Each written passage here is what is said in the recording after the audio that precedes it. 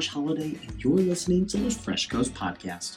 On today's podcast, I'm speaking with David Kraus, a producer and storyteller in Petoskey, Michigan.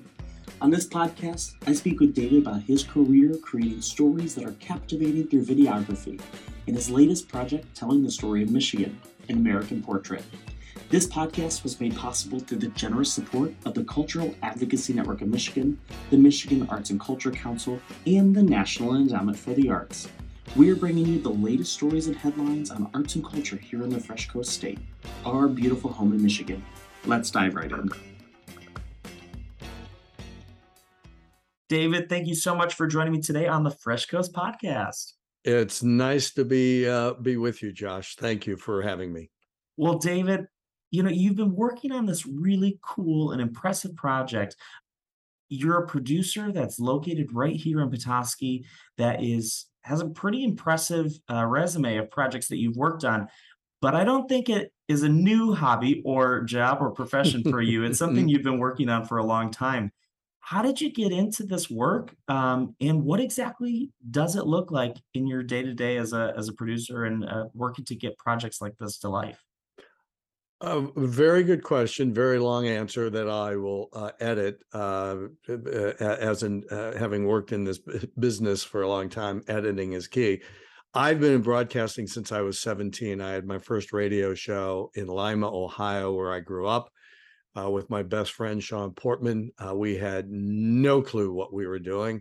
Yet we were going out and meeting local individuals that we thought were of interest. And that's how it started. I was in radio for many years. Then in 1987, I was in New York City and had a transformational experience at 29th and 5th Avenue. Viewers are going, 29th and 5th Avenue. I have no idea where that is. Well, it was Marble Collegiate Church, and I went to hear the most famous minister in America at that time, Norman Vincent Peale.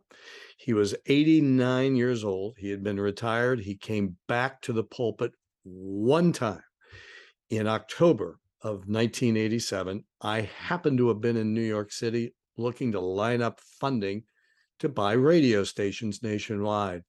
I went to the service and his sermon, and it transformed my life. When I walked out of Marble, Josh, I thought to myself, I wonder if his life story has ever been told on television. Well, it had not, what little research I could find. And so thus began my shift from radio back into television. I'd worked television news off and on, but not at that time. Back into television. Specific to that was television production. And one of the very first films I did do, my company produced, and I was Chicago-based at the time, was his life story, and it aired on PBS nationwide. So that was really my on-ramp into the world of television production, and I've been there consistently really since 1990. I love hearing about how you went to this experience with a radio objective and you walked out with a TV deliverable. So that's doesn't that happen every day? I mean, isn't that a common occurrence? Oh my gosh. That doesn't tell you about the creativity and nimbleness of this industry and sector of our economy. I don't know what does. That's wonderful. And I love that you just adjusted.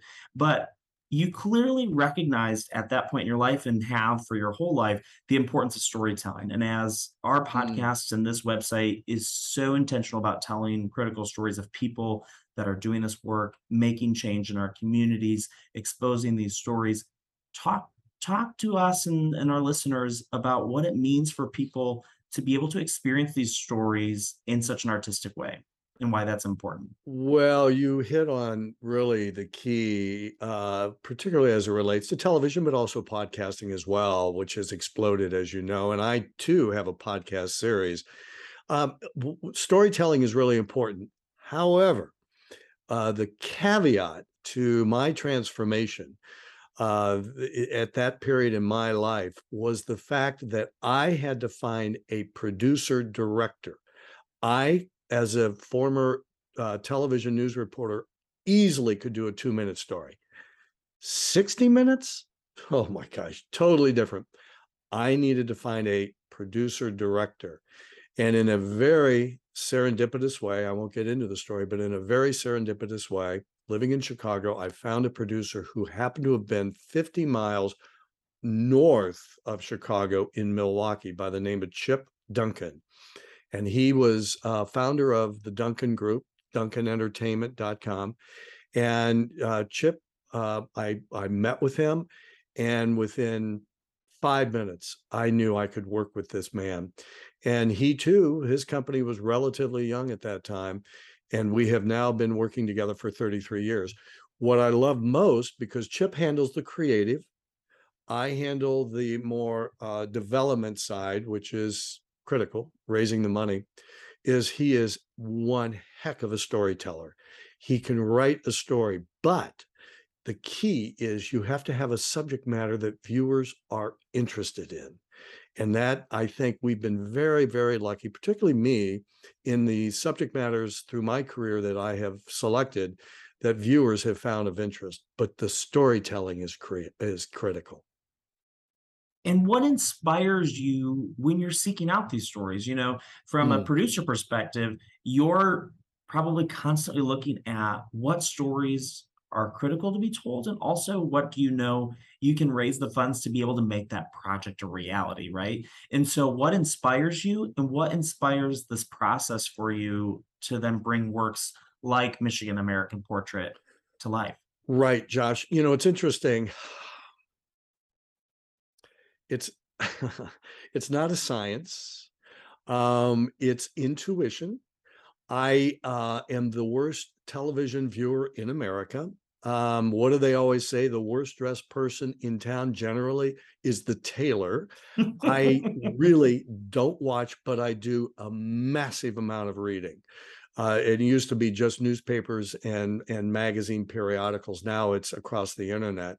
So in order to get a production done, I have to know, because I'm not for hire.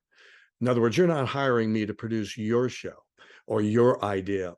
These are all original, is that I'm pursuing things of interest to me. And I don't have this grandiose idea that, well, I know exactly where the heartbeat of America is. No. But what I do have is, I think, an intuition of, for instance, Norman Vincent Peale, okay? He was that was a given. He was the most famous minister along with Billy Graham in the last half of the 20th century. But what he told me and what made this show so interesting and started my career, he made a comment to me, Josh, when I first met with him. He said, and he was 90, it was almost 90 years old at this time in 1991, 92. He said, I've met or known every president of the 20th century. Wow. Well, I took him up on that. And lo and behold, he was right. And I ended up having 5 US presidents in that film.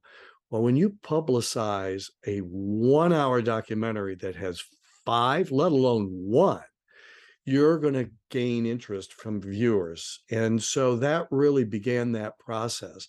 And so from that, I've dealt in subject matter that you usually don't talk about at a cocktail party: religion and politics, particularly now. So those shows have been quite popular, and they're not just on PBS. They've aired on A&E. I've had films that have aired on Discovery, but it's of interest. And generally, to sum up your question with an answer, I generally look for individuals, if it's a subject matter that it is an individual or a subject matter in general that has not been covered before in television. I'll give you a real quick example. Chip Duncan and I produced a film on Alaska's bald eagle. It's called New Threats to Survival. It aired several years on Discovery. And this was a phenomenon in Southeast Alaska, where there are 4,000 eagles that come in and congregate at this time of the year. And we went up and filmed it, and it had been covered in Nat Geo, National Geographic, but never on television. So those are the ideas that it's like, this is intriguing. I think that viewers will be interested in this. And oh, by the way, it's not been done on TV. I think what's also so special about this conversation is that you have so much experience all around the country, and you have produced these really impressive projects. You know, interviewing five presidents alone is a very incredible thing to hang your hat on. But you live here and your company is based out of here in Yeah. Petoskey. What is it like owning a creative enterprise here in Michigan and getting your work done and at such a level? How has that been being here in Michigan, and how long have you been in Michigan? Two-pronged answer very quickly. One, I was in Chicago. My company was Chicago-based for many years. We moved here in 2001, right after 9/11. And I pledged to my wife that Teresa, who I've been happily married to for 33 years, I was work, work, work. And then on my off time, I was work, work, work. I said, I will change that uh, paradigm, and we will experience outdoors activities. And that's the primary reason why we moved here. Second, I was worried, not being in a major market, about funding. Ironically enough, I have secured more funding since living in Petoskey than I ever did in Chicago.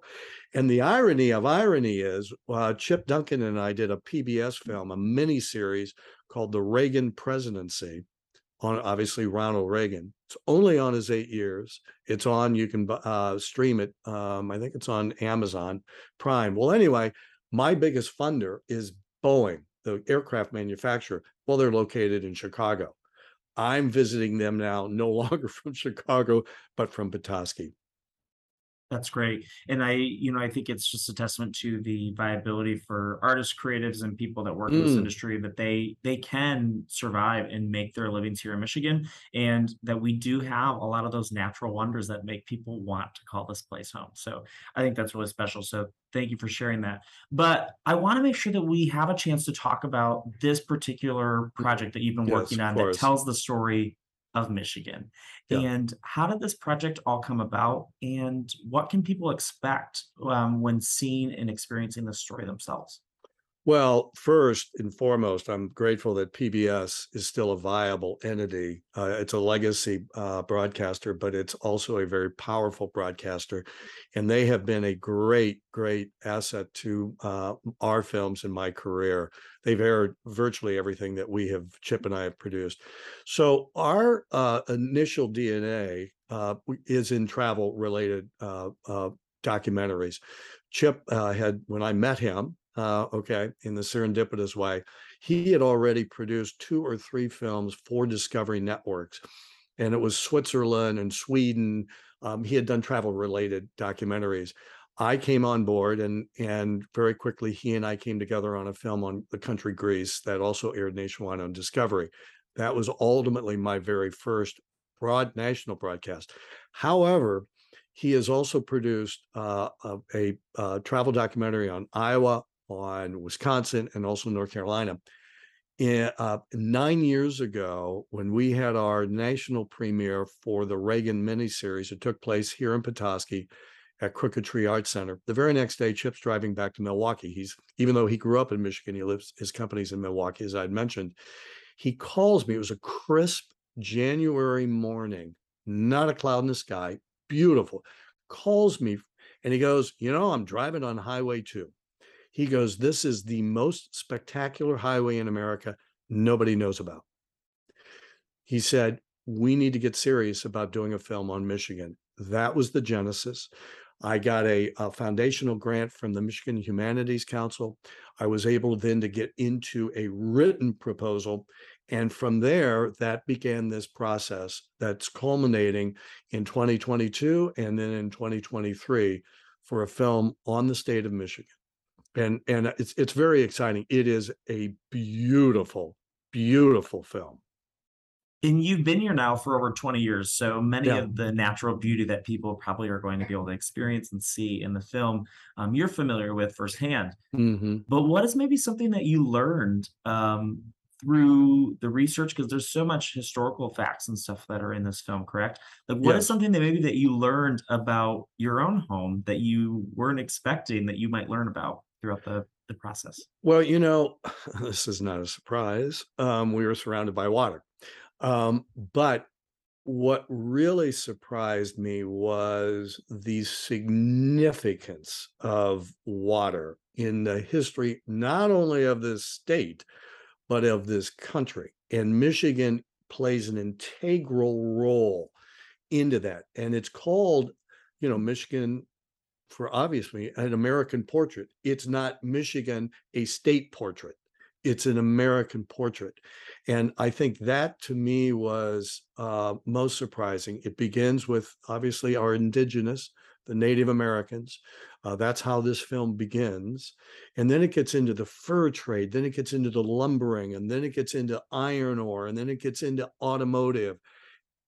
All of that is based on the fact that we are surrounded by these spectacular inland seas. And so to me, that was not a big surprise, but what surprised me was to the degree that that went in connection to the history of this country. And for people that are going to watch this, why do you think this film and Michigan story is going to be interesting to folks all around the country and maybe even all around the globe? Why is the story of Michigan interesting to them? And do you think that this film will appeal to them?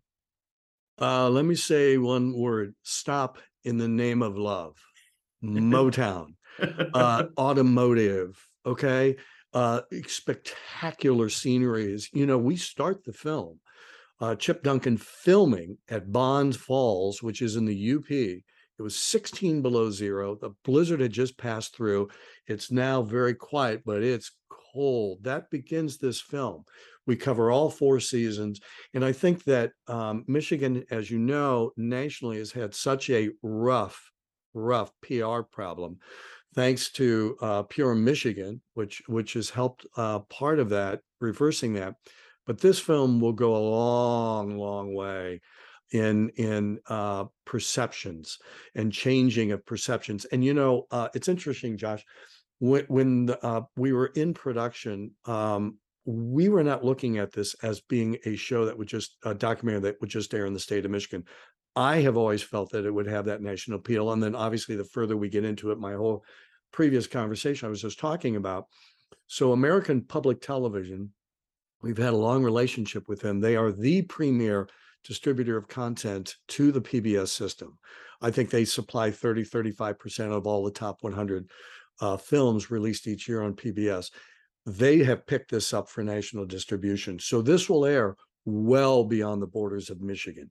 And I think that's a real testament to the importance of the history. And then finally, truthfully, when a viewer in Michigan watches this film at the conclusion, I think that person, he or she, is going to feel a tremendous sense of pride. And I'm glad you brought up the national syndication. I know there's also some partnerships that you guys have with this film that's going to bring it and make it available for people for students grades 3 through 12. And why is that important? So that way youth can see this film, can understand Michigan, but also maybe be inspired by the creative process and the creative storytelling of this film. What is that going to mean to these grade students and having it readily available and accessible Right. for free? Well, the creative process, I like that you have included that through the Americana Foundation, which is a very wonderful foundation here based in Michigan. They've provided funding that we will be able to produce the educational content. And we're in the early stages of that. It's interesting when my wife and I saw the early drafts of the offline edit, as we call it, this summer. When it was the first time we watched it, it was concluded. Teresa turns to me, she goes, "This is a civics lesson." And it is. And so there will be availability through the Michigan Learning Channel, which distributes PBS content to all of the schools, private and parochial and public in the state. There will be pods. We will create a curriculum around it for that. And initially, interesting, I was under the impression that in third grade is when you begin Michigan history. Well, it is. But now we're moving into social studies, middle and high school, and we're looking at history in middle school and high school as well. So it's really third grade through 12th. And that to me is one of the most exciting things, because this will have legs. This will be in a curriculum in a classroom literally for years to come. And David, it sounds like for your career and your trajectory, you have just hustled and worked, as you mentioned, and tried to position yourself in the places and maybe had that sense of like bold ambition to have the Mm. conversation and pursue projects. What would you say to these young people that maybe are going to watch this film through this grant, or maybe hear this podcast, or maybe they see it on PBS and they're going to be interested about how can I create stories like that someday? Right. What would you say to them? Right. What would be your piece of advice for us for a young person like that? Well, let me tell you the piece of advice that Norman Vincent Peale gave to me when I was meeting with him. He said, the key to success is finding a need and filling it. I found a need and I didn't realize it at the time. I was filling it. I will also borrow from Norman Vincent Peale his favorite saying, what the mind can conceive, the mind can achieve. Go for it. Don't put barriers up. I I had so many barriers of you can't do this. No, it won't air. You know they won't. It will never air nationwide, particularly religious content on PBS. Well, the most successful film to date that I have done is on C.S. Lewis. Mere Christianity, The Chronicles of Narnia. It aired for 10 years on PBS. So it's if you believe and when I get calls from aspiring filmmakers, I ask them two questions. One, do you believe deeply in this project? And they'll say yes. And I go, 5 years from now, if you're still pushing that ball up the hill, do you still believe? Because that's the key. That last 1% of your production cost is the key in getting it done. I saw so many films that began production, Josh, that never got completed.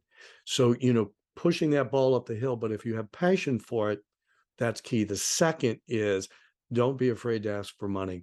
Just don't be afraid. And I generally see, particularly with creative people, that that's a real big challenge because they don't want to deal with it. Their mind is focused elsewhere. Their brain, the way it's wired. Well, Chip Duncan is the best, most creative producer I've ever come across, and I've worked with other producers. He's also one of the most prolific fundraisers I've met. Why? Because they're passion projects. They're passion projects. That's the key. Find a need, fill it.